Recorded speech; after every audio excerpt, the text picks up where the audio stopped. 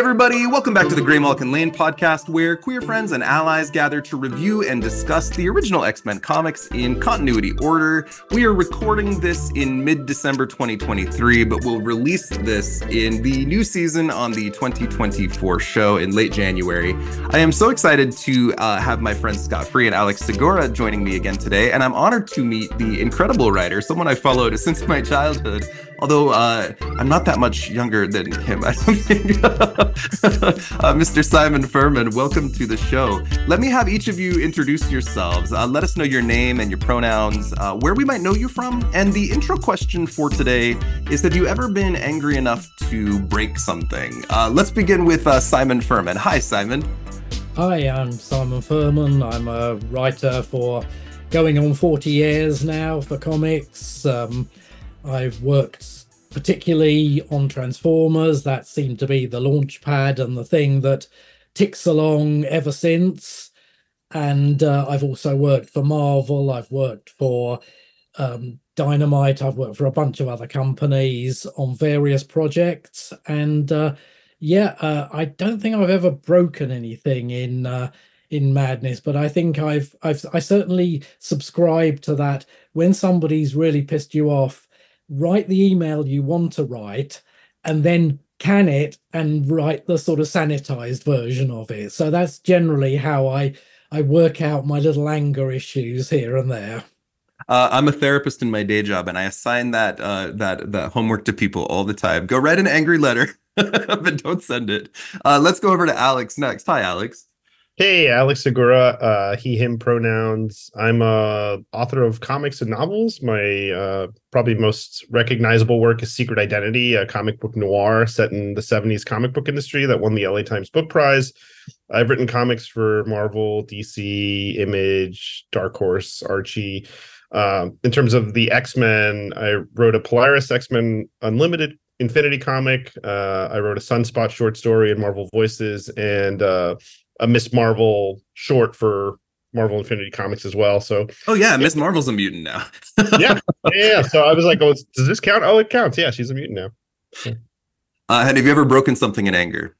I have not. I also subscribe to the idea of drafting your angry email or putting your thoughts on paper and then dragging it to the trash. I'm pretty easygoing, so I like to joke that I'm perpetually annoyed but very rarely angry. That's fair. It's great to see you, Alex. And then over to Scott. Scott Free. Thanks for having me back. I am a podcast. I was gonna say like professional podcast guest, but cosplayer, annoying internet person. I'm an attorney in my day job. As for broken stuff in anger, I also subscribe to the writing an angry letter philosophy, but as an attorney, I generally send the angry letters. So I don't generally put them in the desk. Have I actually broken anything in anger? I don't think so. But like I'm still young, so we'll see. Man, we got a bunch of polite guests today. God, I think we've interacted on the Cerebro Discord. We have Cerebro Discord. Have you been to like FlameCon or any? I have not. I missed it this year because I was at another con, but I'd like to go next year for sure. Yeah. Well, let's all hang out. It'll be a good time. Definitely. Alex, were any of the creators from the issue we're reviewing later, Amazing Adventures number 14, parodies or characters featured in Secret Identity in any way? It's funny. So many people have asked me that, like, oh, is this person Jack Kirby? Is this person Alex Toth or what have you? But a lot of the characters in the novel are really amalgamations and kind of tweaks on ideas. But I would say there's probably a Steve Englehart-ish character in the novel somewhere. There's one writer that you never meet that is kind of their Steve Gerber, Steve Englehart type author. So it's not one for one by any means, and also for legal reasons, but Absolutely. There was the real Steve Englehart at the time, as there still is now. But in that era, he was around doing his own thing. So 2 weeks before this episode was released, I got to interview Steve Englehart about this series. So go hear Steve's thoughts on this particular issue. But that was out a couple weeks ago at this point. oh, it's a fascinating era. Yeah, he's an interesting guy. I've had him on twice. It's been fun to meet him. Okay, I was born in 1978, which means I was a mid 80s kid. And mid 80s was all about like Saturday morning cartoons and like getting up real early so you never missed them. We had the VCR, like you could record, but you just had to watch it live. And breakfast cereal, and you go collect the action figures afterward. This is the era of like He-Man and Transformers, which is a huge one. Animals that turn into things and humans that turn into things, and punchy action stuff. Alex and Scott, were you guys action figure guys? Were you guys Transformers guys growing up? Yeah, I was. I was a huge Transformers nerd. I had the Transformers bed sheets. I was super into the cartoon, and I remember being very heartbroken after watching Optimus Prime die in the movie. Spoiler alert, I guess, for a 40-year-old movie. But and I still am terrified. There's that one episode, I guess, of the animated series right after the movie where he comes back as kind of like this zombie Optimus Prime, and then gets covered in gold, which was also really fascinating to a like 6 or 7-year-old me. But yeah, big Transformers kid, love G.I. Joe, Thundercats. Same ritual as you, Chad. Just wake up before your parents wake up, pour yourself a bowl of like Fruit Loops or some sugary cereal, and just download your brain into the television. It all worked out. I had a full conversation with someone the other day about Honey Crisps and how Oh about yeah. later, how about if you ate Honey Crisp later, your pee would smell like Honey Crisps. And I don't think I'd ever said that out loud, but I was like, oh yeah, there's childhood right there. Yeah, whenever I take my kids to the grocery store, I obviously buy them like a pretty nice, healthy cereal, and then I'll see like Fruit Loops and be like, oh, those are the things your dad used to eat, and they're like, why can't we eat this like awesome looking cereal with a cartoon on the box? Because it's gross. Scott, Yeah. how about you? I was much more of a late 90s, early 2000s kid. So I'm part of that small group. When someone says Megatron, I think actually of the Tyrannosaurus Rex Megatron from Beast Wars instead of the classic Megatron. But I loved that, loved all of that. Batman, the animated series, Batman Beyond, that whole sort of like wave. Did you guys notice how Scott's like casually like, actually I'm like 20 years younger than all of you? They're all old. Yeah. So Well, Simon, yeah. Simon, I want to start here with you, not with Transformers, but with this kind of 80s energy of high action Saturday morning cartoon energy that you're so well known for in a lot of your writing. And I would love to, if we can, begin the conversation with brute force. Oh, So tell us a little bit about your early work, if you would, and your work on brute force specifically.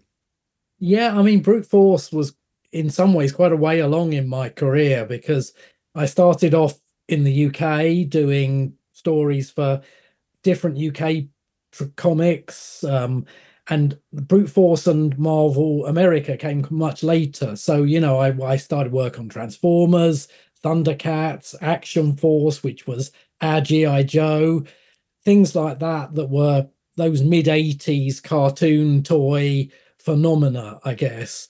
And then from there, Marvel UK branched out into its own US format comics. There was one called Dragon's Claws and another one Sure. called Death Head. And that really got me my first US format comic books. And then very soon after that, Bob Budiansky, who was the writer on Transformers for the first 50-something issues, basically we met up, we'd already met a couple of times, and he came over to the UK basically to tell us, apart from other things, that he was finishing up on the book, and very casually over lunch, did I want to write it? And I'm like, it's Marvel US. Why wouldn't I want to write this book? I don't care it's Transformers. I don't care it may be looking cancellation in the face. It was my door opener for Marvel America. And pretty much everything went from there.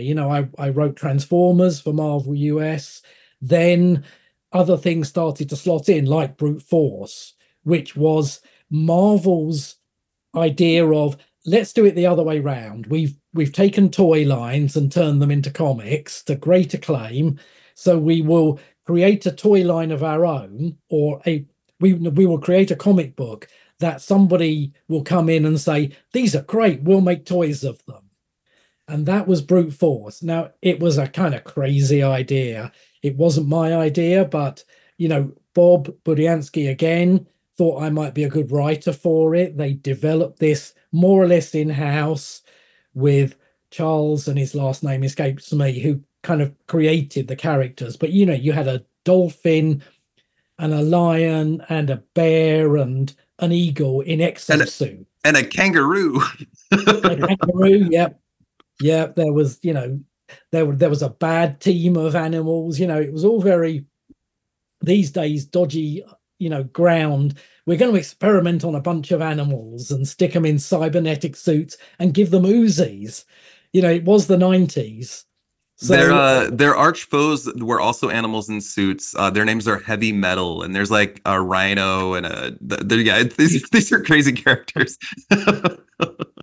It was fun. At the time, I was just a hungry writer, and I'm like, anything Marvel want to give me, I'm gonna do. So, in that period, I managed to pick up work on Brute Force, What If, Alpha Flight, She-Hulk. Basically any time they needed a writer, I was there. I even did a Miss Marvel story. It was kind of that there was a missing chunk. Miss Marvel had finished quite abruptly, and there was a half-finished issue that Claremont had written. Maybe some of it was drawn. Anyway, in some sort of strange loop, I ended up doing the last chunk that never got written, and so I got to do the sort of the whole Ms. Marvel meets Rogue showdown that had never really been seen in detail. So that was just great fun. I definitely have a question there. The reason I'm opening with Brute Force, these characters have gone on to become X-Men adjacent, for those that may be less familiar. Another group that you worked on is Weapon X, which we'll talk about in your Alpha Flight work.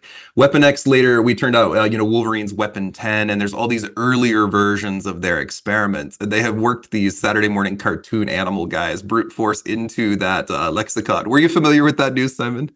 Yeah, I knew they cropped up in a Deadpool thing. Then there was a Marvel 616 program about them, and yeah, they seem to have got this sort of resurgence, maybe because they were just kind of crazy 90s characters.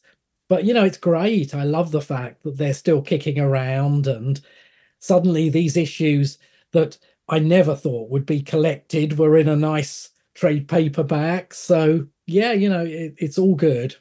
Paul Scheer, the comedian, even did a recent Infinity comic on these guys, which is insane. It's kind of like they keep trying to make them happen, It's fun. My single favorite fact is the dolphin in this series is named Surf Streak, which is one of the most 90s names I've ever heard, and it's just terrible. And the kangaroo was hip hop. Hip hop. Yep. So let's take a step back if we can. Tell us a little bit about your early entrance into Marvel UK, and what was the difference between Marvel UK and Marvel US at that time? We are going to have some conversations about this on my show eventually when we start to get into the Captain Britain era of comics, but that'll take a minute still. Yeah. Well, for those who don't know, Marvel UK was very much a reprint offshoot of Marvel US based in London. They did little bits of origination. They had Captain Britain. They did some Hulk stuff in a Hulk Weekly that was originated. But gradually, by the time I came on board, we'd hit the licensing boom of the mid 80s. And I was recruited, I'd written a few things for a British sort of quote unquote horror comic called Scream, which was my first work. And really, Transformers, when I was asked to come in, I was just handed a pile of reference, a few toy boxes, and said, go away and come up with some really, really self-contained stories, because the British Transformers comic reprinted the American stories. But because it was weekly, they needed extra material. There just wasn't enough US stuff to reprint.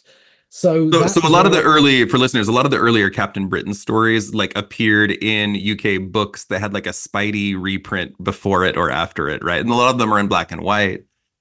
yeah, I mean, Captain Britain got his original comic sort of earlier on. I think Claremont wrote some of it, and it was much more produced by America for the UK. But then Captain Britain started guest starring until finally he got his own title, and he even appeared in a Marvel team up at the time, as I recall. Yeah, You know, he got and then Excalibur. Yeah.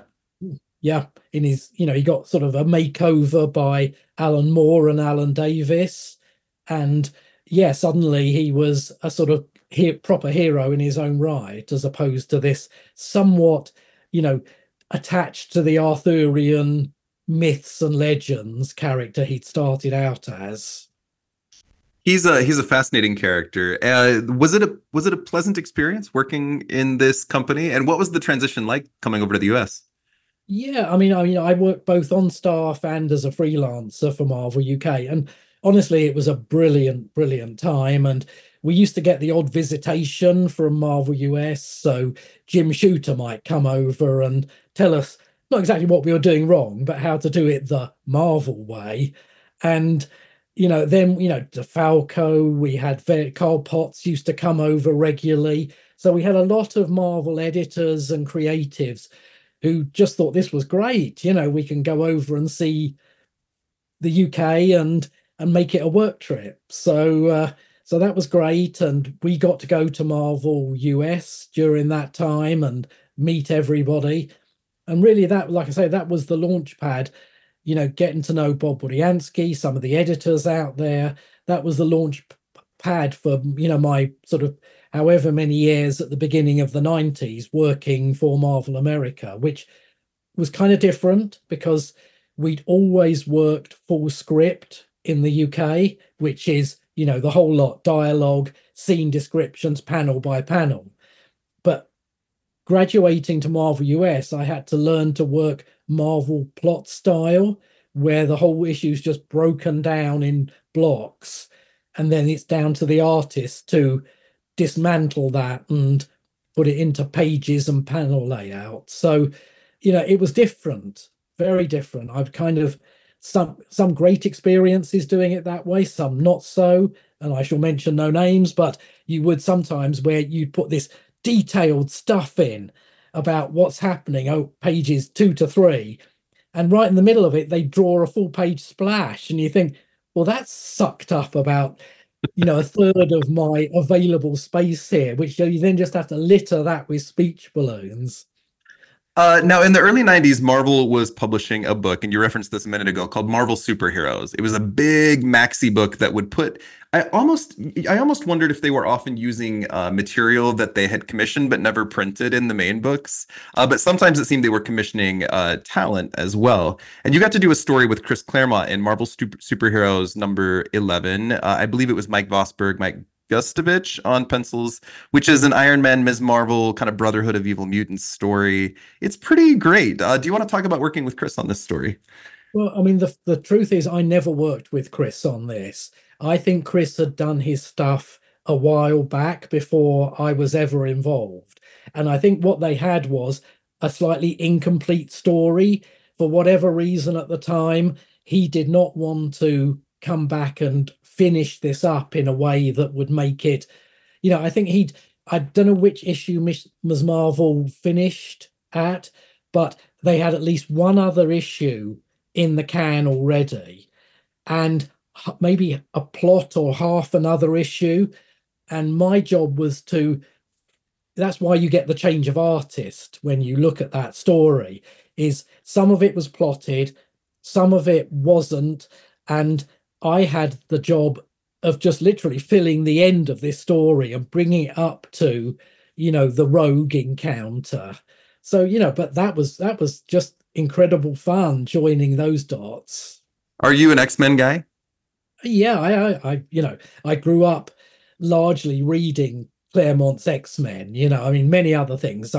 But Claremont's X-Men kind of got me hooked on the idea, I think, of I started to notice the writing so much when Claremont was on a book, because he wrote a lot, but it was there was always a lot going on. And I think I tried as much as possible to learn from how much, especially on a team book, how much characterization, how much subplot, how much angst generally on a given issue he could get in there, and still tell a very, a cohesive, action-packed story. I'm gonna let Scott take this next one as the world's biggest North Star fan. Yeah. Well, sort of leading off from that, you were the final writer on the original run of Alpha Flight from like issue 110 through I think 130, and then the North Star Mini. What was it like sort of taking over like that book, which at that point, yeah, it was in the 110s in terms of running. There's like 40 characters running around. Yeah. Yeah, I mean, I was delighted, and they gave me almost like a little tryout. So I did issue 109 has a 5-page backup or something featuring it's either beta or gamma flight, and they more or less just said, write us a story, see if you got the feel for it. And I guess they were happy enough with that more or less I was just handed the book after that and able to run some of those ideas about gamma and beta flight on through the main book. And yeah, I mean, it was an interesting time. I just desperately wanted to be kind of involved with Marvel characters on a core Marvel book. So if Alpha Flight was it, fine. Maybe they thought a Brit was as good as a Canadian to write it, that kind of way of looking at it. But whatever the case, as I say, I was just more than happy to, be on a sort of regular month-to-month basis with a book for Marvel. And very quickly, we had such a good time on that. And, we dropped in things that, we ran a little story called The Clampdown, which is almost like what became Civil War and the Superhero Registration Act. Is that a Clash reference? Yeah, it certainly is. Yes. Oh, I'm glad you spotted that. Yeah. Yeah, I used to litter my titles with sort of new wave-ish song titles, but yes, I do it with Costello song titles all the time. Yeah. Yeah, mine are often jam titles in there, Yeah. but this was a Flash one, yes. Very cool. Yeah, so yeah, no, I was great. And, of course, North Star had gained, I suppose, prominence because Scott Lobdell had written the coming out issue. Yeah. And, I mean, Marvel were both, I think, terrified and delighted by the whole North Star phenomenon. And when they asked me to write the miniseries, I was thinking, great, we can do something with this character. And of course, Marvel slightly got cold feet, and we had to keep constantly writing and rewriting that series, which was frustrating.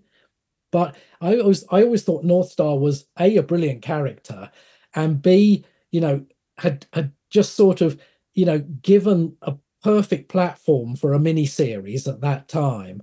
And so, yes, I was slightly frustrated, but, again, happy to do the work. And, we stuck Arcade in there, who's always one of my favorite characters, villain wise. So yeah, we had a lot of fun with the series. I came out 13 years ago and I had not read North Star since I had been a teenager. So rereading it was really interesting as an out gay man. There's a lot of queer subtext in it. You're revisiting North Star's origins in kind of different phases, but Arcade is like a chaotically queer character in a lot of ways. And there's a lot of kind of mutant prejudice, but it seems also to be homophobia. The big villain at the end like hates North Star. And it's almost like you can't quite put it on the page, but it's right there at the same time. What was it like balancing that? It's an interesting read. Yeah, I mean, I think we just had to not, I think what Marvel took out was the more overt references to what became more subtext in the actual finished series. So, it was, like I say, I think most of it survived intact, but we just had to be more circumspect, or however you want to sort of phrase it, about, just sort of really sort of coming out and saying what we were saying. So it just like, we really want to do a mini series about this gay character, but here's the limitations on it. So it was a little frustrating. And this was published in like AIDS era, like early, MTV's Real World kind of era of life. What was the public reception at the time? Do you recall? I mean, I don't, of course, we just didn't get the instant feedback we get these days. I mean, I hope it was well received. I haven't, honestly, I'm not sure. I know the other thing with limited series was you never even got the kind of mailbag afterwards of reader comments. So I don't know. I mean, it was towards the tail end of Alpha Flight as well. It was that I don't know how many more issues we had after North Star ran, but I don't know how much Alpha Flight was in the focus at the time, how many people even read the series. Your work on Alpha Flight is really interesting as a front to back read as well. It's another one I had not read in a long time. There's a lot of characters. There's a lot of really fun mythology. Oh, I want to note quickly how beautiful the covers on the North Star series are. They're really Yeah. they're really gorgeous. The black on black with the white star kind of shining out on every. Did you have any comments on the covers before I shift the conversation? No, I need to. Yes, I thought it was great to see a series with a design conceit followed through the whole four issues, which at the time I don't think you often got. So yeah, I really like the covers on that. Except at conventions, they're really tough to sign unless you've got a really good gold pen or silver pen. I have a huge nostalgia for the Alpha Flight run, and a lot of the stuff from your characters. I tried pitching some books back to Marvel several years ago, back when I was on the handbooks, and I used your Omega Flight characters like Miss Mass and Bile in my pitch. I remember at the time. Lots of really fun characters, lots of really fun moments, and a big cast. I'm really fond of the characters Purple Girl and Mannequin. You do some fun things with them. You give mystical threats and magic threats and government threats and superhero. The Wrecking Crew shows up. My favorite run of yours, and you're one of the only writers to ever really focus on this particular character, who a lot of people are fond of because of the Age of Apocalypse, and that's Wild Child. You gave us very much his story of turning into Weapon Omega and Wild Heart. But he's also got that 90s like Lorenzo Lamas long hair, skin tight clothes. Like, tell me about your work with Kyle Gibney.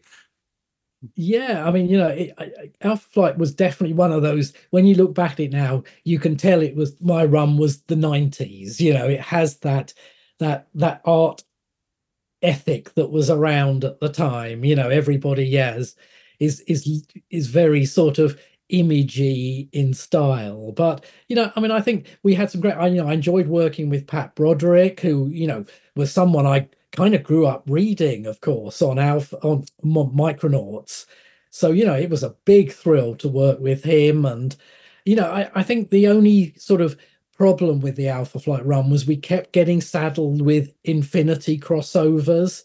So I think we had not Gauntlet, but War and Crusade, and they go on for like 8 months. I know. And I get I always got well, maybe it's a sales boost to tag onto it, but it did mean that there's always you almost have to derail your own current through storyline to get the Infinity crossover done. So yeah, there were some challenges, but if things had turned out differently, if comics hadn't kind of imploded in the mid 90s, who knows, we might have run for longer with it.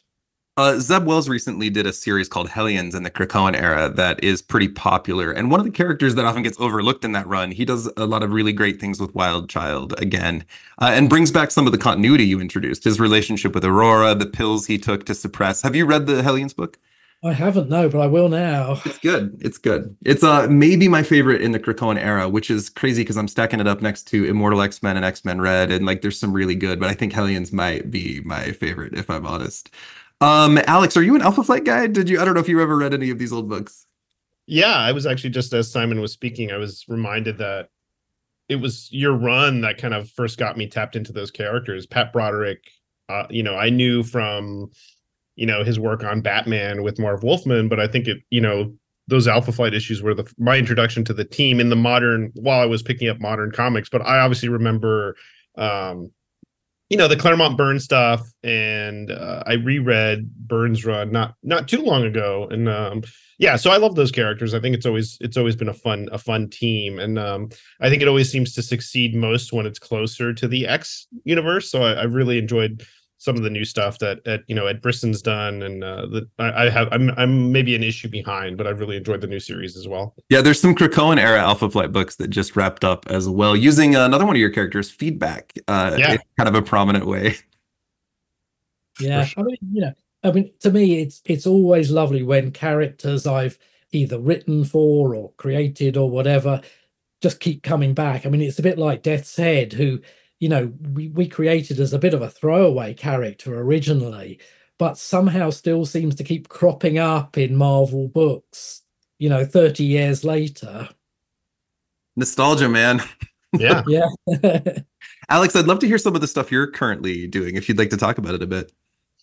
Sure. Yeah. I mean, earlier this year, Aranya and Spider-Man 2099 Dark Tomorrow came out, which is a Spider-Verse novel, a YA novel. And I think the cool part there is I had the novel, which is very much set in Aranya's early days, and she's swept into the future, and she teams up with Miguel, which was, they hadn't really interacted that much on page. So that was really fun to write. And then I got to write 2 short Edge of Spider-Verse stories with Anya Corazon stepping back into the Aranya role. She was Spider-Girl for a short amount of time.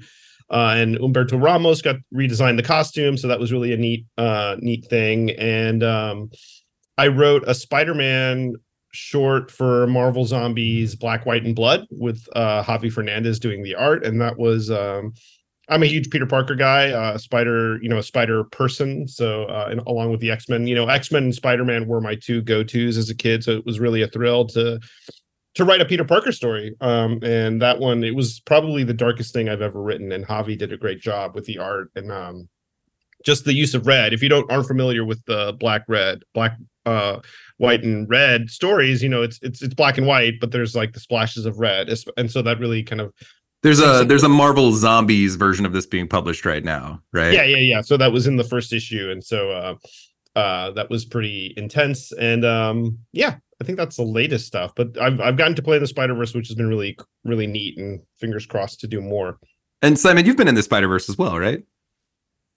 Not so much, really. I mean, I absolutely, like Alex, I absolutely love Spider-Man. Spider-Man was my go-to Marvel character growing up, I suppose like a lot of people. But I never really got to do a run. I did a couple of what ifs with Spider-Man. I dropped him into Alpha Flight, of course. It's just like as soon as I possibly humanly could. But no, I've never really sort of got had any kind of body of work on Spider-Man, which is very disappointing. I'm sitting at the moment rereading the whole Clone Saga from Spider-Man, something that woof. A wild ride. Yeah, it kind of pissed me off at the time, but rereading it is quite a different experience with hindsight and everything. Yeah, it actually oddly holds up. It's really an epic, almost Russian novel, kind of like it just never ends. It just keeps going, and they keep adding things and it becomes this. It's wild. Yeah, the 90s was a crazy time, kids. Judas Traveler, who's one of the early Clone Saga villains, is one of the villains in Dark Tomorrow, the novel. And a friend of mine was reading it and just was like, wow, that's a deep cut. And I was, I have a fondness for those characters. So tell me a little about your work with on X-Men Evolution as well, which is a beloved cartoon to so many. Yeah, I mean, I was just about, through Transformers again. I got to write an episode of Beast Wars, the final one, as it turned out, which was kind of great and sucked because, damn, I've written the last episode of that. But the script editor on that, a guy called Bob Forward, took me on with him onto subsequent projects. So I worked on a CG version of the British hero Dan Dare, a thing called Roswell Conspiracies, Alien Myths and Legends, which was a show from the 90s and end of the 90s, I guess. and then yeah, he was one of the script editors on X-Men Evolution. So I got to write a couple of episodes for season 1 on that. I've got to ask you about two of your What If books as well. These were so fun to reread. I'm just going to ask them in the form of the title. What if Rogue possessed the power of Thor, Simon? Yeah, I mean, some of those what ifs, I mean, again, I just with What If, I mean, What If's a great book because, you could just pick, something you really enjoyed reading and do a What If spin-off from it. And yeah, I mean, but, I obviously love that Michael Golden Avengers annual that Rogue story spins out of. So I just thought, hey, let's create the first. Well, it wasn't the first because they'd done the Jane Foster one, but it was kind of a female Thor, and it kind of made just for a sort of fun read, and we got to change the inscription on the mallet at the end of it. So yeah, it was great, and we riffed on the whole Dark Phoenix saga in What If Wolverine led Alpha Flight. Mm-hmm. Was again a really fun one to do. And for the Candy Southern heads out there, What If Archangel Fell from Grace is another really fun one with an alternate universe Candy Southern. Yeah. And I think What If Mr. Sinister formed the X-Men was another. That's the one I was going to land on last. It's so fun. Tell us about that story. It's great. Yeah, I mean, by then, Mr. Sinister was part. I mean, I thought he was a great character, somewhat overused, but a great character. So it was fun to sort of dip back into that formative X-Men era and play that out. And yeah, again, it was just you could dip in anywhere almost with What If. So I could honestly done What Ifs ad infinitum, I think, because they were such fun. Oh, the irony of that statement, because Mr. Sinister has never been more overused than in the last 3 years of comic books. Yes. Yes. An evolving character for sure. They have given us 4 different Mr. Sinisters now. There's one with a diamond, one with a club, and one with a spade, and it's intense. Scott, are you enjoying the Sinister storylines? I've sort of hit my fill of Mr. Sinisters for the foreseeable future. I just want to say I wasn't aware, Simon, that you'd written the final episode of Beast Wars, because Megatron monologuing on the deck of the Nemesis is always going to be burned into that's a core childhood animation memory. So thank you for that. You're welcome. I mean, the slight story behind that is I'd met the script editors at a Transformers convention, and they said, look, come on board, write a G1 themed episode, Generation 1 themed episode. And we had various ideas floating around, and then suddenly it was like, oh, sorry, the only slot is the last episode. But because it involved the Nemesis, the big spaceship, it kind of had a very G1 feel. But yes, I mean, but they were great characters to write. I thought Beast Wars was a very smart, clever, funny series anyway. So it was great to jump in and do some of that as well. The last X-Men tie-in I'll bring up, and this is another surprising one for folks. You wrote Annihilation Conquest Ronin, which is not an X-Men book, but it does feature the Excalibur character Cerise, who a lot of people love a lot. Do you want to talk about your work on Annihilation Conquest? That was a really fun era, and rest in peace, Keith Giffen, of course. Definitely. I mean, yeah, I'm not the greatest fan of crossovers and having to do series set within them, but this was slightly different. The editor, Andy Schmidt, was very much like, make your series properly self-contained, tie it into the Annihilation wave and what's going on. But we were really given a brief to try and make our characters, sometimes crossovers are just that, they feel like bit of a story. But with Ronan, who I thought was a fantastic and underused character, it was great to play him almost like the British character Judge Dredd, that very sort of, straight down the line, this is the law, this is how we will enact it. And then, just play around with that. And again, I just suddenly thought, I've got all these great cosmic characters. We put Gamora in there. the Shaper of Worlds. We just Glorian, I think. I just sort of hit the dictionary for Marvel cosmic heroes, and yeah, it was just really enjoyable, and it was good to be a part of that. And strangely, it's the thing of mine that is possibly the most reprinted. I think it's been in so many various editions of Annihilation hardbacks and trade paperbacks. So strangely, it's given me a great deal of exposure. It's really pretty. I liked it. I liked working on it because it felt part of the Marvel universe, but the cosmic stuff always feels its own little corner of that. So you didn't feel the need to have the Fantastic Four in it or something. It just could be all those characters, a bit like Guardians of the Galaxy comic became, and then the movies, that amalgamating of cosmic characters from different series. And the phalanx are all over the place in this as well. So for more X-Men fans. And I can give you one more little X-Men connection. A while back, talking about the phalanx, we Nick Roach and I, an Irish artist, put together a pitch for Marvel, which was going to be a Death's Head. It was called Destroy All Robots, and it was just a spec pitch. We didn't get any further with it, but it featured the phalanx. And when we were asked to do a one-page Death's Head story for Marvel Comics 1001. So we just literally took the gist of that and stuck it in a little one-page story. So I got to write the phalanx in that. Oh, that's cool that it came around. You finally got to use that. Yeah, that's great. Are there any other characters you're still chomping at the bit to write for Marvel or anywhere? So many. I wouldn't know where to start, but I would love a run at Spider-Man. It still is, my favorite character.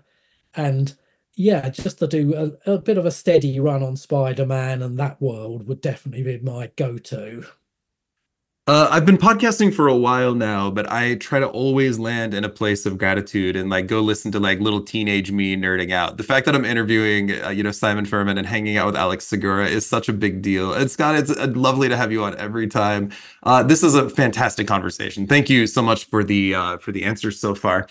Simon, I'd love to hear your 1-2 take on Silver Age X-Men, if you have a relationship to the early book before Claremont. Oh, for sure. We used to get in the UK, we used to get reprints of Marvel stuff. And of course, this was way before New X-Men. So, I read almost all the original series.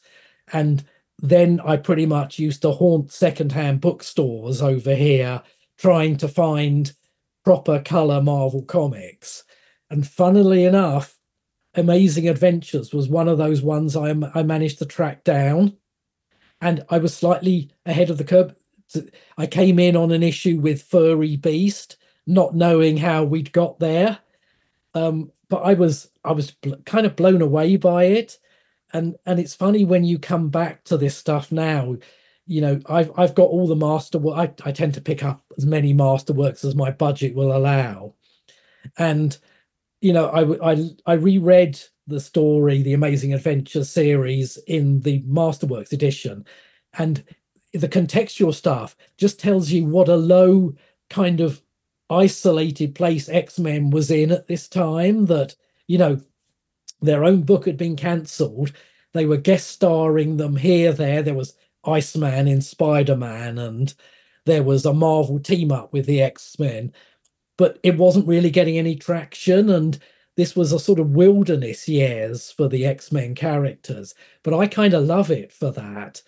And it produced, a bit like the Beast story in Amazing Adventures, some really kind of offbeat and off-kilter X-Men stories. It's a really fascinating era, that kind of gap period between the Silver Age and the Claremont run. That's where we're going to spend this whole 2024 on my show. I've got a lot of content planned. It's interesting. One of the things we brought up when I introduced this new Beast series a couple weeks ago with Jordan and Spencer, the little kids who were reading the comics that they were written for in the 60s are now the kids that are being drafted into Vietnam, right? Like it's a different era. It's hippies and peace and love and man on the moon and like question the government. It's a whole different era. So let me set up the issue we're going to review for today. I'm going to do a quick previously in Amazing Adventures on Grey Vulcan Lane. Henry McCoy took a job for the Brand Corporation, which is a knockoff of the real life Rand Corporation, very thinly veiled. You just put a B on the front in order to do genetic research. After he isolated a serum, which seems to be kind of like mutant growth hormone, it would give humans temporary mutant powers. Hank had to drink it himself, or at least he thought so, in order to stop some spies from the Secret Empire getting it. And this is, again, a new era. The Secret Empire is in some Steve Englehart stories soon, infiltrating the American government. It's the KKK and the Nazi Party mixed together, and it's a real bad group. We'll talk more about them later this year. But it permanently changed him into a gray-furred beast, which was soon made black and then blue because they're trying to make him catch on with readers. Since then, Hank has created a latex mask and some gloves. He's using a shoddy disguise, which is the most ridiculous thing from this era, because how could you not notice? He has a girlfriend named Linda Donaldson, who's his research assistant, but she's also secretly an agent of the Secret Empire. He's keeping her at arm's length. He's also avoiding the investigations of a military man named Buzz Baxter, who is a Patsy Walker romance comics 50s character who is there with his wife, Patsy Walker. Steve brought them back here and then later brought them back again in the Avengers when he made her Hellcat, and Buzz becomes Mad Dog later. Beast fought the Iron Man. He thought he'd killed him. Turns out it was an illusion from Mastermind. He briefly teamed up with the Brotherhood of Evil Mutants in the most ridiculous 1970s story ever. It's fantastic. Go back and hear that episode. Then he came to his senses. Now he's going back to clean up the mess of his life. And that kind of sets up where we are with this issue today. We're going to be reviewing Amazing Adventures number 14. The title of this issue is The Vampire Machine. From September 1972. Steve Englehart is the writer, Tom Sutton, penciler, Jim Mooney on inks, John Costanza on letters, and Roy Thomas on edits. And we've talked about each of these men on my show before, except the new name here is Jim Mooney. Jim Mooney was an inker who's very famous as a Supergirl artist at DC. He's also drawn a lot of Spider-Man. He lived from 1919 to 2008, worked in the comics from the 40s to, decades later. He helped create characters like Randy Robertson and the Prowler. He drew Omega the Unknown with Steve Gerber. He drew Ms. Marvel, Marvel Team Up. We will see his name again on my show, but there's a quick introduction. Make sure to look up Jim. Is this an era, these Beast comics, that any of you had ever read before? Scott, and then Simon, and then Alex. I'd love to hear, was this your first time revisiting or visiting these early Beast stories? This was probably my first time reading this era critically. I've flipped through sort of gray Beast stories, but it's not an era I'm like overly familiar with for the X-Men. It's real silly, but it's pretty great too. Simon. Yeah, I mean, I was familiar with it. I loved the Marvel horror titles of the 70s, and this, strangely, The Beast in Amazing Adventures has a lot of resonance with that. It's basically a Dr. Jekyll and Mr. Hyde-ish story. And I think I read it in that vein of almost a sort of superhero horror story back in the day. And, rereading it again, I kind of love how much deep continuity there is in these stories. It feels like a werewolf story, except in reverse. It's the Beast trying to become a man, It's an interesting thing. Alex, what are your thoughts on these? Yeah, I've always had this fascination with the original 5, like dating back to, pre-Wikipedia era. The way we found out about continuity and stuff was through stuff. For me, it was like the Marvel trading cards, and I was always confused as to, well, why did the original X-Men stop being X-Men? And obviously, that's a whole winding story, but I find this kind of gap period really intriguing, especially how Steve Englehart was, in a way, campaigning to be the X-Men guy, like working on the Beast. And this issue in particular, I'd read the Masterworks that collects that era of comics, those Marvel team-up issues, everything that led up to the original Krakoa story. And this one was, yeah, I mean, it's great stuff. It's just like kind of lost to time almost. Yeah, there's some really interesting things here. Beast is doing the Wolverine story before Wolverine was quite here yet. The Berserker rages and the dark side. Alex, do you want to talk to us about this cover? Will you set up the cover for us? It's pretty fantastic. It looks like an old Lon Chaney movie poster, kind of. Yeah, it's got Beast ripping off his kind of flimsy Hank McCoy mask, and the text on the cover is so iconic and classic Marvel. Like behind the mask, a monster, which feels very like Lee Kirby FF, and behind Beast yanking off his mask are little vignettes, and one of them is the murderous menace of Quasimodo in the upper right, and Beast and Iron Man battling it out for some reason on the other side. It's really iconic, and I love the logo treatment. The Beast under it's so huge under the Amazing Adventure banner. It really feels very, very of the time, but in a great way. Scott, an official challenge to cosplay this look. It's the open shirt, green suit, because he's very well dressed for a Beast. Yeah. Yeah, you know what? I'll add that to the list. Little low down. I think it is actually interesting. I looked at September 1972, and this is also the month that Werewolf by Night debuts. So there's clearly something in the water at the Marvel offices, because this is very much giving like Lon Chaney American Werewolf, American Werewolf and everything. They were all using a lot of drugs, and Roy Thomas's edict at the time was just make the book sell, otherwise we'll find someone else that can. It was very loosey goosey. The creators were kind of allowed to do whatever they wanted. It was a very different time. Simon, do you have comments on that? Yeah, I mean, I think this is also the time Marvel came out from under their distribution deal that, all their comics were distributed by DC, which I always thought was such a strange setup. And they were kind of limited in numbers. And there was just this explosion at this time. And there was also, I think, a loosening of what they could and couldn't do under the comics code that led to them being able to do Tomb of Dracula and Werewolf by Night, and it kind of feels very sort of bridging all this material in terms of what Marvel had been and what Marvel was turning into, I suppose, during the 70s. So yeah, it's almost like they got very experimental very quickly, and some of it works and maybe some of it doesn't work so well in hindsight, but the level of experimentation always makes these old comics from this era really interesting. I really love this particular issue. It is action, it is thriller, it is horror, but it's also soap opera, which is always fun. I'll do a quick introduction of Quasimodo. This is a character I'm weirdly fond of. We did a feature on him on my show with Danger when we did a trial for the both of them at the time. I read Quasimodo front to back. This is a little guy that was created by the Mad Thinker to experience angst. Like, he wants to be a human, but he finds himself ugly. And even when he creates himself human bodies, he still makes himself ugly and then like wants revenge. And this is his programming. It's almost like he can't escape it. He looks very unfortunately like a man wearing a condom on this cover, which is very unfortunate. Like cut a hole in a condom and then just pulled it over his head. But I'm weirdly fond of our quasi-motivational destruct organ. What was that, Alex? I was just wondering who the artist is. It Sutton on the cover? It doesn't look like him. I will look that up as we are talking. Do any of you have any comments on Quasimodo? We'll get to him later in this issue. This is maybe his weirdest appearance. Before this, he was created by the Mad Thinker and trapped in like a clock body. And then the Silver Surfer came around and was like, hey, I see that you're tortured, so let me build you a body. And he made him an ugly body. So like the Silver Surfer's an asshole too. Yeah, that was not super helpful. This is listed online. This is listed online as a Gil Kane cover. Yeah. Okay. Yeah, it looks like Kane and maybe Ramita inking him. It's straight. Sure. Yeah, it's pretty good.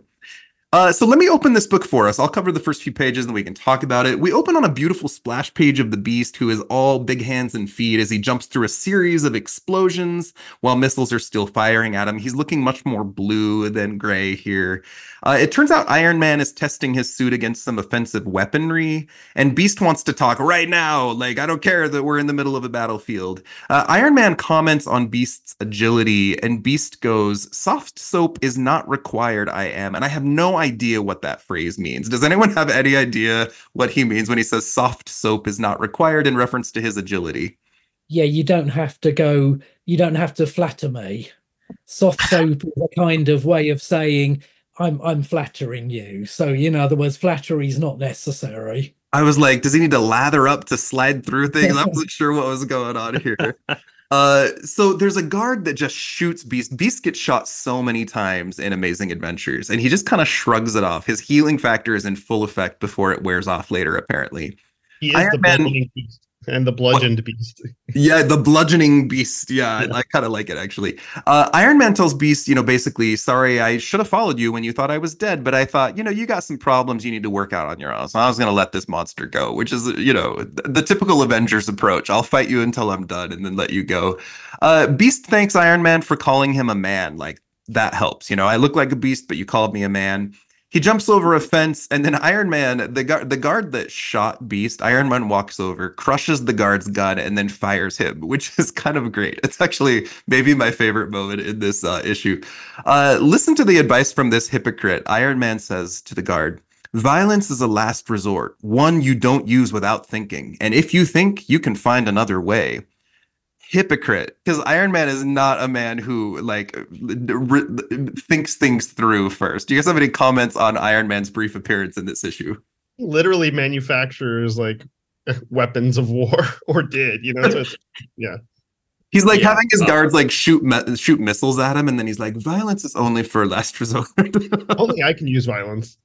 Yeah, this is also pre-Demon in a Bottle, Tony Stark. So it's like, really, Tony? You're lecturing people?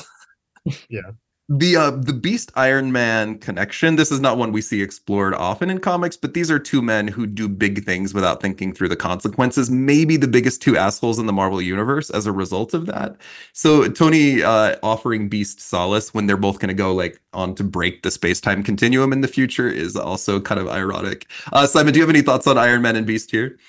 Yeah, I mean, I thought it was a strange pairing. I get that they wanted a kind of guest star in there to keep the mainstream Marvel interest going. But, I kind of probably wouldn't have picked Iron Man myself, in terms of the most apt one for this series. But yeah, I mean, I love that Tony Stark is pretty much an asshole here, the way he is portrayed in various other things.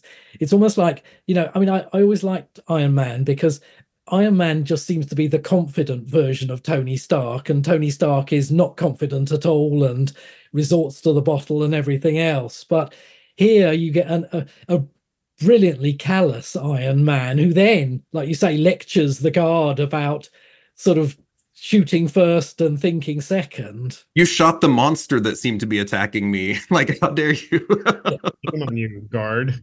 I wish that Iron Man had gotten the idea from the Beast to wear his armor, but then put a latex mask and gloves over it and walk around. Maybe people wouldn't have recognized him, because that is the dumbest thing in this whole era. We see Beast jumping through a dark city. Somehow the moon is right behind him in every shot, which I find hilarious. He sees some people kissing, and then he hears a cat that's like, "Meow," and suddenly he thinks of Linda, and that's hilarious to me. I did a whole episode about Linda Donaldson with a couple fans on the Patreon, so go listen if you would like. I love her very much. Beast also remembers how Iron Man's psychic girlfriend Marianne Rogers thought that Linda was evil, but he's like, there's no way she couldn't be. Linda is not very bright. She's hanging around with this guy in a latex mask and doesn't know the difference. Then you see him back in his apartment. He's covered all the mirrors with blankets, and he's trying to find some good humor about the fact that he's a furry monster now, but then the doorbell rings. So we'll go from there, but do you guys have any comments on these first few pages? Feels very I mean, this scene where he's like just swinging through the city and kind of recapping and feeling down. It feels very Spider-Man-esque, or at least classic Spider-Man. But I did notice the moon thing, and I think that almost seems like there's two moons in one panel. That's kind of bizarre. He's in like a ring world or something. Yeah. Simon, do you want to take us through the next part of the book? Tell us what happens. Okay, so are we up to page 6? So when the doorbell rings, and then Linda comes over. Oh, okay, yeah. So Linda comes in, and sort of seems unaware that Hank has sort of roughly tucked his mask in to avoid the tear, and basically is hiding all his furry bits. And she doesn't seem to think this is very awkward and takes his "I'm ill" excuse as a pretty sort of easy way, and just walks out again. I wasn't entirely sold on this whole excuse. And This there's is a lovely also this is also very Spider-Man, right? Like his costume's torn. He's got to throw his robe on over it. But this is Beast putting a torn mask and a coat over his fur, and then like, "Oh, I'm sick. Don't get too close to me." It's ridiculous. And I do love that in one panel it's sort of peeled up a bit as he's talking to Linda on one side, so you can just see the blue or grey fur. But yeah, and I love the no, I'm too contagious, you'll catch it. It just has so many subtext to it. So And if you're wondering if these two were fucking, there's a moment where Linda gets really close, and of course she's an evil spy who wants his secrets. But she goes, he says, I'm cold," and she goes, "You poor baby, I know just what to do for colds. Here, let's get you out of that robe, and I'll massage medication all over your tummy. I'll toss in a kiss as an incentive to get well fast." And that's what he pulls away. These two are clearly having, at least before he turned into a monster, they were having sex. It's also a very specific thing. Like, I'm gonna this is what I do for colds, is I rub people's tummies with this. yeah. I'm gonna try this with my husband later. We'll see if it works. So I kind of love that after she leaves, we get into the hitting things in anger moment with the Beast. So, he has his issues. He really should have written an email that he didn't send instead, because he's ruined a perfectly good coffee table there. But, I think this image where he's pulling the mask off and it's half the mask and half his face is gorgeous. I really love it. Yep. And yeah, I love we've got other sort of intrigue going on, somebody else buzzing on the bell, and so this has been a running gag for a couple issues. Vera Cantor, the old 60s girlfriend of the Beast, has been looking for him for some desperate reason. We will not get the answer about why she's looking for him until after the series is canceled and Steve Englehart picks the storyline up. It's a mimic problem. We'll get to that in an Incredible Hulk issue later this year on my show. You used Vera Cantor in your Angel Fell from Grace story, if I'm remembering right. Yeah. I mean, well, she's a bit of a mainstay of Beast stories ever after from this, isn't she? I love her. Yeah. I mean, I thought she was really fun. So, it's funny. It struck me when I was reading this that this new Beast starts off as quite a dark character, but they quickly, after Amazing Adventures, once the Beast's in Avengers and so forth, turn him into this fun bundle of joy that sort of is just the bouncing beast instead of the bludgeoning beast. So it was a quite shift in tone from this. Do you want to tell us about Beast going back to the Brand Corporation? Yeah. So he decides he's going to go back to Brand, sort stuff out. He drops right in on the military, which is kind of clumsy. So it's all this stealth, and then he drops right in the middle of a bunch of soldiers, which just made me smile. And I love that Captain Baxter is almost Thunderbolt Ross. They seem to, Marvel had a kind of like a stamp, and it was like, here's the angry military guy, Thunderbolt Ross stamp. Colonel Talbot stamp, and here's another one in Captain Baxter. There's literal gunfire going off, and I'm picturing Patsy Walker as like Ado Annie, if you guys know that character. Like a poison can develop a cold, like that. That she goes, "Golly Buzz, it sure is noisy tonight," as like machine guns are going off around her. I fucking love Patsy Walker. I mean, I love that they brought this character from the romance comics into the superhero line as well, or characters from them. It's kind of always struck me as really strange, but I love following the evolution of Patsy Walker throughout Marvel Comics. She's fascinating. I love her. And then do you want to tell us about Beast getting into his lab? Yep. So he finally sort of gets back into his lab, does his quick change again, which, boy, it is a quick change, that, isn't it? Tucking everything in and getting the latex on. And boy, is this the best latex since, I don't know, Tom Cruise in Mission Impossible, because no one can detect it's a rubber mask. I'd almost buy it if he had like an image inducer, right? Like what the Yeah. thing that Nightcrawler later used to like hide his appearance. Yeah, I mean that would have been more fun, but okay, it's a latex mask, and they get some mileage out of that. But I, again, I love the way just people drop into this scene in this secure compound. Sort of we're in the middle of the Brand Corporation, and Linda strolls in, and Patsy's just there because why? I wasn't really sure I knew, and yeah, there's just sort of everyone drops into this scene to have a debate about things, but you know it struck me as the pure soap opera element of the whole issue. This bit, it's like this collision of the military and his love life in the middle of all the angst that's going on. So yeah, I just love all this. So Linda went to his apartment. He said, I have a cold. She returned to base, but now he's back at base. He got there before she did, even though she drove her car. And she's like, what the fuck are you doing here? Yeah, and yes, you're magically better now, aren't you? Can we talk about Linda Donaldson's coat as well, please? Anyone have comments on this Mrs. Santa Claus cosplay she's doing? Yeah, it is very festive. I don't know if that was the intent, but she also, like, Simon says, she just kind of appears, which was a little bizarre. Yeah. She it looks like she's like riding up on an elevator out of the ground. Yeah, it does actually, doesn't it? Kind of rises into the mist. It's also really funny to me that this all takes place on like suburban Long Island. The Stark missile testing, the Brand factory, and just Nassau County. Machine gun fire. Yeah. Alex, will you take us through the next few pages? Yeah, so Beast is wondering how could they have seen the Beast? How did things go wrong so quickly? And Linda's there just looking a little anxious, and he's, Hank is having a crisis of conscience. How did things get so crazy? And Linda's apologetic because she basically refused to back up his story, and how dare, how could I ever lie about what happened? I love my country. And then she has a winking kind of thought balloon. I do love my country, even though it's not America.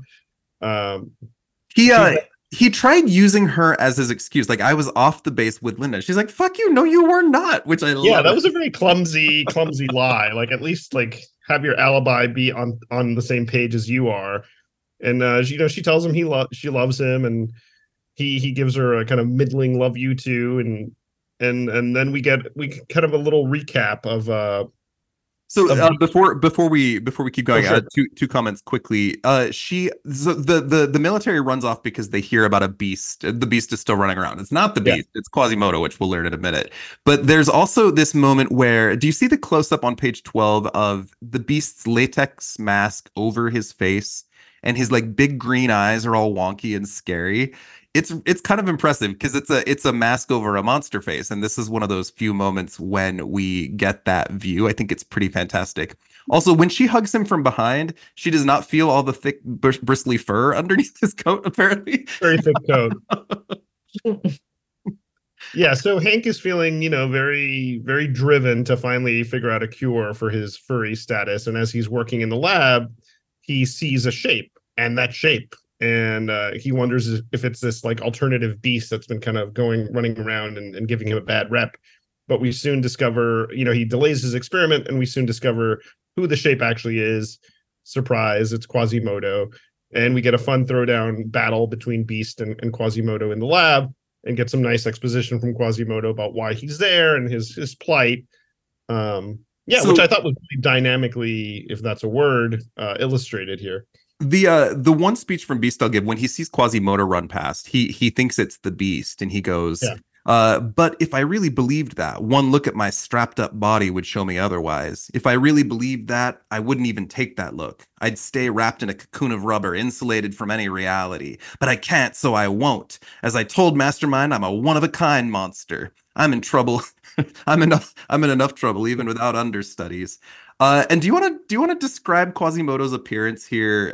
He's not having his best day. Yeah, he's got a very like scarecrowy face and a bit of a like over over muscly physique, but it's not evenly distributed. So his back is very like bloated and his one arm seems longer than the other. He's definitely like had a rough go of it, it seems like.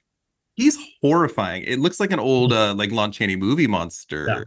Again, Simon, do you have any comments on Quasimodo's appearance here? Yeah, I mean, I think also it's not quite consistent throughout the issue. The first appearance as he turns round, he looks very sort of organic, if you like. And then they try and slightly correct that so he looks more machine-like in other pictures. But I think they were sort of stuck between wanting him to look like the Beast.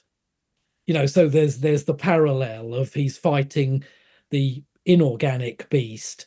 But I think they sort of lost sight slightly that this is a computer, a machine being. And yeah, it just somewhat the look didn't work for me.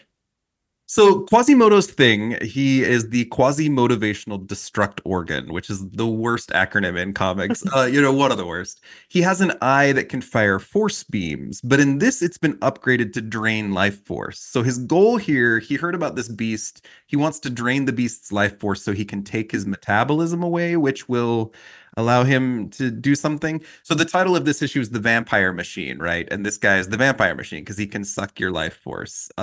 It's an interesting upgrade for this character. It doesn't last very long. Would any of you like to tell me about your own quasi-motivational destruct organs? Otherwise, we can move forward. I'm good. Yeah. I just like to say I love some of the authorly interjections in this comic. Sort of every now and then Englehart comes completely out of the story and you'll get something like, it happens in bad movies all the time, the hero caught in a web of deceit, and then when she hugs him it's like, oh, ain't love grand. And and I was most happy reading these little semi-editorial interjections into the story, which I kind of love because they're almost old Marvel, but they're slightly more tongue-in-cheek than Some those. some of these issues, the narrator is like taunting Hank McCoy. Like, Yeah. you're a moron, aren't you, Hank McCoy? What were you thinking, Hank McCoy? How could you do this to yourself? But I Uh, do agree. The subplot part is the most interesting part of the story. I mean, obviously, the Quasimodo battle is the A plot, but it kind of feels the most perfunctory. the Quasimodo also mentions that he's been in contact with Agent Nine and with Yes. Mastermind. That's how he heard about Beast. So he's been like hanging out on like the villain message boards or like the bar with no name or Villain something. Discord, yeah.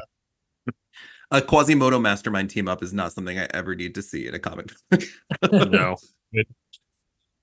Scott, will you take us through the end of the book?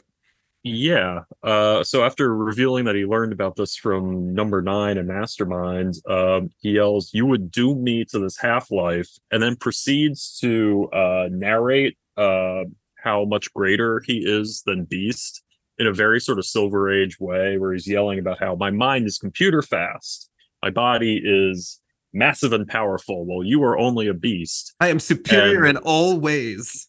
I I really I need am you. yeah. I am superior, but I also need your body. So, and they go out fighting on a construction site, and you get And where some and where great. the army is now. These guys are running around with machines. There's like 40 of these guys. No, the army, they've got other stuff going on down there. Secret empires involved, so Richard Nixon's told them maybe to back off. I don't know. But it's just they fight up on the like the girders, and he's yelling, "Quasimodo is safe," and my destructive eye can, and he's firing these beams. Um, it's nuts. But it's really great dynamic art. That really emphasizes Beast's sort of agility as we see him leaping from like girder to girder. The He's narration, dodging. Englehart gives us one line where he goes, "Doubts sleep in his head like rabbits in a bag." I love some of this dialogue. It's fantastic. Oh, it's great. And he finally again, Beast gets shot about 4 or 5 times with a rivet gun. And he yells snarg, and Quasimodo goes, astounding. I wasn't prepared for such good fortune. And it's great, like really pulpy dialogue. And There's an Hank, old Power Man villain that goes on to fight, I think, Ms. Marvel, named Steeplejack. He's like a Mhm. construction themed bad guy who like fires yeah, rivet guns at people. This guy gives me that energy. it's the same sort of energy, and it's funny. Like I got the Silver Age Captain Marvel omnibus, and I looked it up, and the last time Quasimodo had appeared was fighting Captain Marvel, and it's very similar where he's narrating about how great he is, while Marvel is like, I really just don't have the time or the energy to deal with this right now. But he does drain Beast's powers. And He it almost seems like Beast realizes the only way to defeat this guy is by submitting. Yeah, because Quasimodo says, I will become human and you will become a corpse. And shockingly, he loses his balance, and Beast flips him off the girder, and he falls to his apparent death. Nope, he's back. He's back. Yeah, he's back like 2 years later fighting Spider-Man and Hawkeye. In another very, very weird appearance. There's that one Again, great, go listen to the Quasimodo trial. What was that, Alex? oh, there's just this one great panel where he's saying, I'm sorry, right after Beast says he never gives up, and then Quasimodo seems surprised, like, you really mean it, you do. And it's just the colors, it feels very Kirby riffing. The fun parallel here is Quasimodo's a riff on the Beast concept, right? Which we'll see again next issue with the Griffin. It's another version of that. As Quasimodo falls, you can see his screen kind of powered down, his face kind of shuts off, and then Beast goes, he killed himself. I know I should say it killed itself, but despite his final words, that's not the way it was. With his illogic, his anger, his horror, he was closer to humanity than he knew.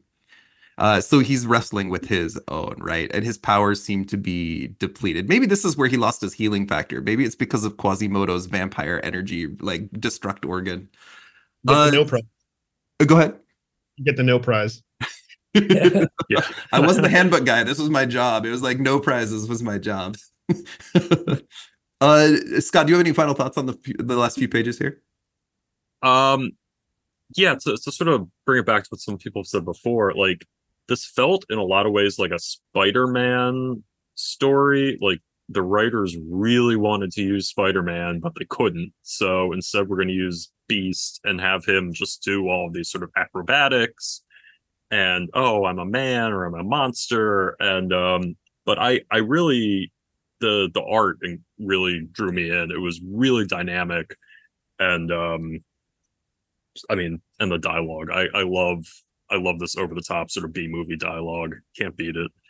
There's some really silly Silver Agey kind of moments in this, the latex mask being the biggest one, Yeah. the soap operas. But I'm revisiting the series like in depth in this way, and I really love it. I think it's really good. It's a lot of fun. I'm more fond of it than most of the X-Men Silver Age stuff, if I'm honest. It's a big tone shift. Do you guys have any concluding thoughts on what was it like to review this issue? It's really well crafted. I mean, like I said before, it felt like the battle itself was really the secondary plot. I found myself most connected in Hank's story and his struggles, and the mysterious woman creeping into his apartment and how he's going to. It feels like meaningful setup for something that was supposed to run a lot longer, but unfortunately didn't. Simon? Yeah, I mean, I really enjoyed it. I like the horror vibe that runs through it. It doesn't strike me as a superhero comic in that way. It's darker. It's about body horror, really, in many ways. It's about metamorphosis. So, I think there's a lot of nice of that era horror, sub-horror themes running through it. So the great thing is I don't find it too much. Sometimes it's like, oh, here's the villain of the week or whatever, but I like the fact they're both sort of tortured, warped souls in this. And Englehart gives us just enough of like the beast's big vocabulary, right? We get words like paroxysm and like some things I had to look up, and I'm like, oh, Beast is still teaching me words. But it's done in a charming way. Sometimes Beast comes across as so obnoxious. I enjoy this series a lot. What I was mean, that, Alex? I'm sorry. I'm sorry, it's not as heavy-handed as some of the later Kirby Silver Age stuff, where it just like you need the thesaurus just to get through the word balloons. Yeah, woof. I love when the Beast first corners Quasimodo. He calls him Fauntleroy. Oh yeah, yeah, yeah. That, did that have kids reaching for the diction? What? Who the hell is Little Lord Fauntleroy? I just think it's so obscure. It's wonderful. This is one of my favorite trivia facts that I can lay on people once in a while. Fauntleroy is Donald Duck's middle name, and it's the kind of hat he wears. Oh. Donald Fauntleroy Duck. So there you go, everybody. Hey. That doesn't come up in conversation unless somebody says the word Fauntleroy. So what a genuine delight. Scott, any final thoughts before we wrap up? No, it was just to echo what everyone else said, it was a really interesting issue to read. I was not overly familiar with Amazing Adventures. It's nice to have this like within the context of what Marvel was doing at the time with like horror comics and really pushing sort of like vampires and werewolves. And they repeatedly refer to Quasimodo as like a not living vampire, that's Morbius, but as a vampire machine. Mm-hmm. And you can see how Marvel's trying to skirt some of the limitations of the comics code, and it's just really fascinating to me as like a historical sort of piece. This is a fun read. Now, for those of you that are wondering where the hell we're going on this show next, we've got 2 more Amazing Adventures issues. There is Beast and Angel fighting the Griffin, and then there is a Juggernaut story. After that, we're going to be shifting into some early Astonishing Tales, which is Kazar versus Kraven the Hunter, and then the first appearances of Garok the Petrified Man and Zaladane. So we'll be getting there on my show in the next little while. We're going to have a lot of fun this year. I'm very excited. Zaladane. Yeah, oh, she's a lot. Simon, it's a genuine joy to meet you and hear your stories. Thank you so much for coming on the show. I'd love to talk to you in the future about doing an episode on Wire. I'd love to talk to you all about Wire. He's a lot of fun. That's a whole conversation, that definitely. You notice I saved it. As we're wrapping up, we're going to put this out on January 22nd. Where can people find each of you online? And is there anything you would like to plug? I keep my own social media private because I've got kiddos. The 3 of you are welcome to add me. But you can find Graymalkin Lane, Graymalkin_Lane on Instagram, as well as Graymalkin Lane on Discord. The next episode out after this is the monthly trial. We're going to be featuring the character Madame Hydra, who is the Bond girl, the green-haired Nazi lady that married Wolverine that one time. It's going to be a lot of fun. And then the next episode immediately after this, we'll go back to Amazing Adventures on the main show. The Patreon episode coming out right after this is going to feature the character Zeitgeist with the incredibly smart Michael Elliott. We're going to talk a lot about culture. It's going to be fascinating. So Simon, where can people find you? And is there anything you'd like to plug? Yeah, sure. I mean, people can find me on Facebook, on X. I still have trouble calling it X, and Instagram. And yeah, news of things. One of the things I'd like to talk about that I haven't really is that this year I published a graphic novel, a self-published graphic novel, which is available through Amazon Direct. It's called 5 Points. It's a little change of pace for me. It's a kind of crime noir set in period New York City. So it was great, a really fun one to research as well. I mean, I don't really know, but 5 Points is the notorious intersection of streets in Lower Manhattan that was kind of immortalized in Gangs of New York and so forth. But it's a very sort of moody, evocative, slightly supernatural one. It's called 5 Points. I look forward to it. I'm a huge fan of your writing. I want to go back and read Transformers now. Alex. Yeah, I'm not active on Twitter anymore. I mean, I still have my account up there, but if the best way to engage with me is either on Instagram, Alex Segura Jr., or probably the best spot is my newsletter, alexsegura.substack.com. You can find all my info on my website, alexsegura.com. And The big stuff for me next year, I have lots of novels coming out. I have Dark Space, which is a sci-fi spy novel co-written with Rob Hart, the author of The Warehouse. That's coming out from Blackstone. Also, Alter Ego, which is the follow-up to Secret Identity. It's a comic book murder mystery set in the modern day, featuring a new protagonist, but picking up some threads from Secret Identity and featuring some comic book illustrations by Sandy Jarrell. And we also have Dick Tracy, #1, co-written with Mike Moreci, with great art by Geraldo Borges. It's coming out from Mad Cave in April, and some other stuff I can't talk about yet, but that's cool. I can't wait. I'm so excited for Alter Ego, Alex. Thanks. Yeah, I hope you like it. I'm in it. I'm in it right now as we speak. The document is open on my computer. And then Scott. You can find me on Instagram, Twitter, Blue Sky, whatever, at Scott Free. Nothing like huge going on. I'm building a pyro cosplay ad infinitum. I gotta finish the flamethrower backpack. You really shouldn't be able to Google how to build a flamethrower, but you can. Government, please look into that.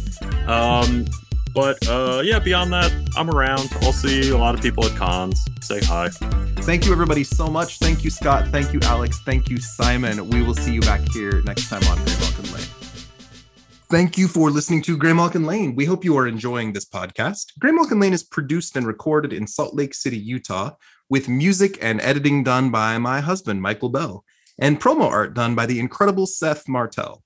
Look for us on Patreon, where we are releasing weekly episodes about obscure characters and facts. It's a great way to participate with the podcast for only just a couple of dollars a month, and it helps support what we are doing here.